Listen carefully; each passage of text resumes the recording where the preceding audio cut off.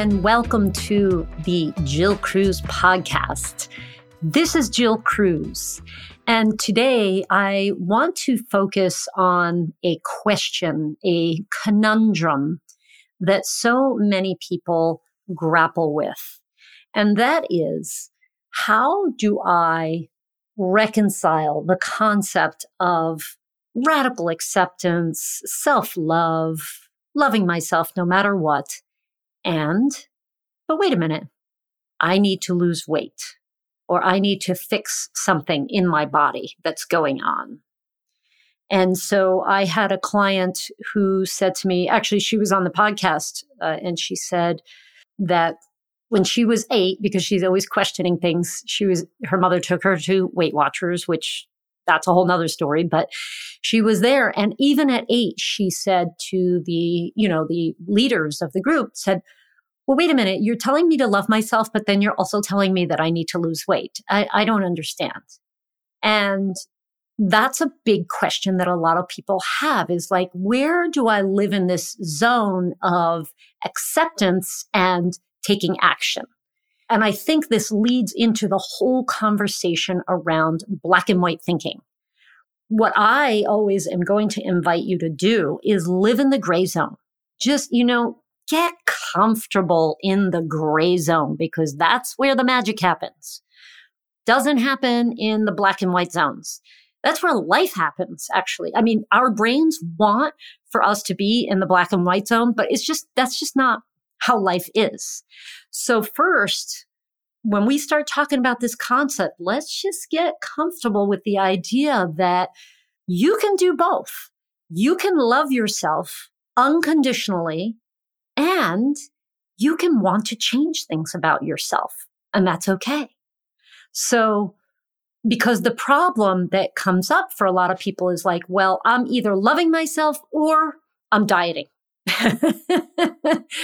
Oh, that's not a fun place to be. So how do we reconcile those two things?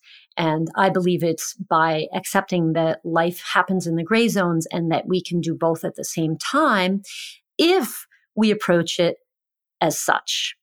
So the normal way of approaching it is, loving myself means that I love myself no matter what.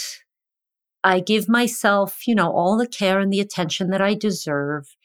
And if I don't want to do something, if I don't feel like doing something, if something doesn't feel comfortable for me, then I should just let it be and just follow my heart and just be in love with myself. I'll tell you right now, I don't think there are a lot of us who actually function in that zone, but I think that's what we think of when we think of people who practice self-love all day, every day. And I'll tell you right now, the practice of self-love all day, every day is probably a fantasy for a lot of us. The goal is not to practice self-love all day. The goal is to be aware that you would like to practice more self-love, and to be aware that that's pretty hard to do, and that's okay too. But it's not the goal. It's not the destination. It's the journey, right? So keep that in mind. It's the journey. Reaching enlightenment is kind of a ridiculous notion for, I think, the average person. And I include myself in that group of the average person. Rather than reaching enlightenment and then you figure it all out, and then it's just like some fairy tale story where all of a sudden, you just breeze through life with no problems at all, no worries, not a care in the world. Yeah, that's actually, I've never seen that happen. I think it's actually the challenges that make life so interesting. So if we think that it's just about the destination, we're going to expect things to be grand and perfect. And when they're not, we're going to lose faith in the system itself. So let's accept from the beginning that it's going to be bumpy, it's going to be messy, and there are going to be challenges. And those challenges are literally there for you to move forward in your evolution of enlightenment.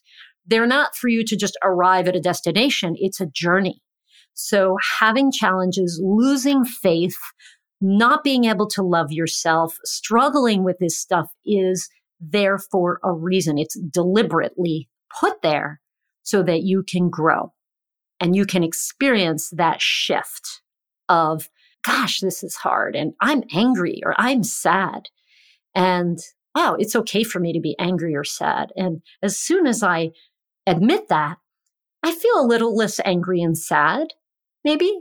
And there's, opportunities open up.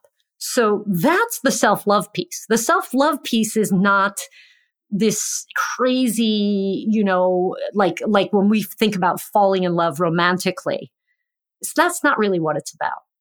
So if you approach the weight loss dieting, let's say, although I'm anti-diet, if we approach the situation from the perspective of, hey, I'm here to learn. I'm here to grow. I'm actually here to make mistakes and then learn from those mistakes. And I'm going to be kind to myself through this process.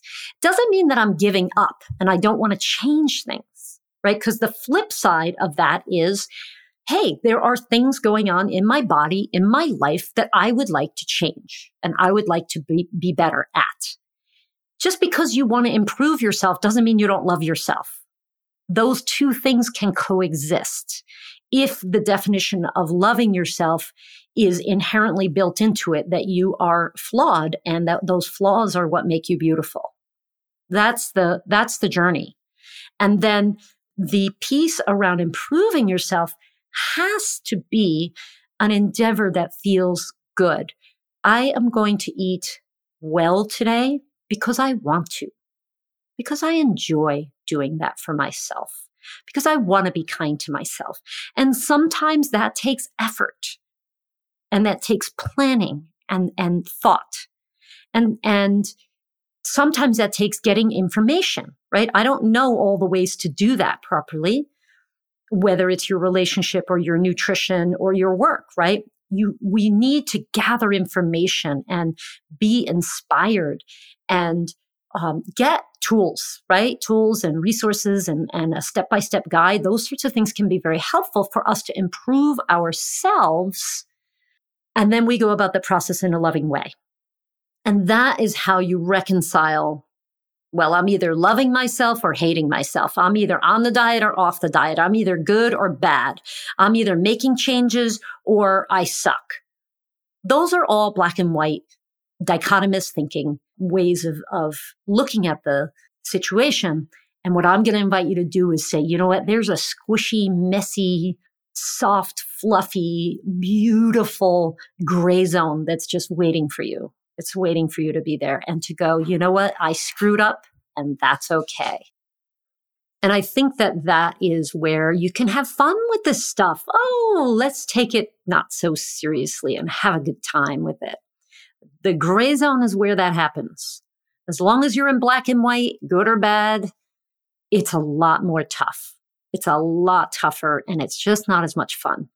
So join me in the squishy gray zone. I just made that up now. The squishy gray zone. Join me over there.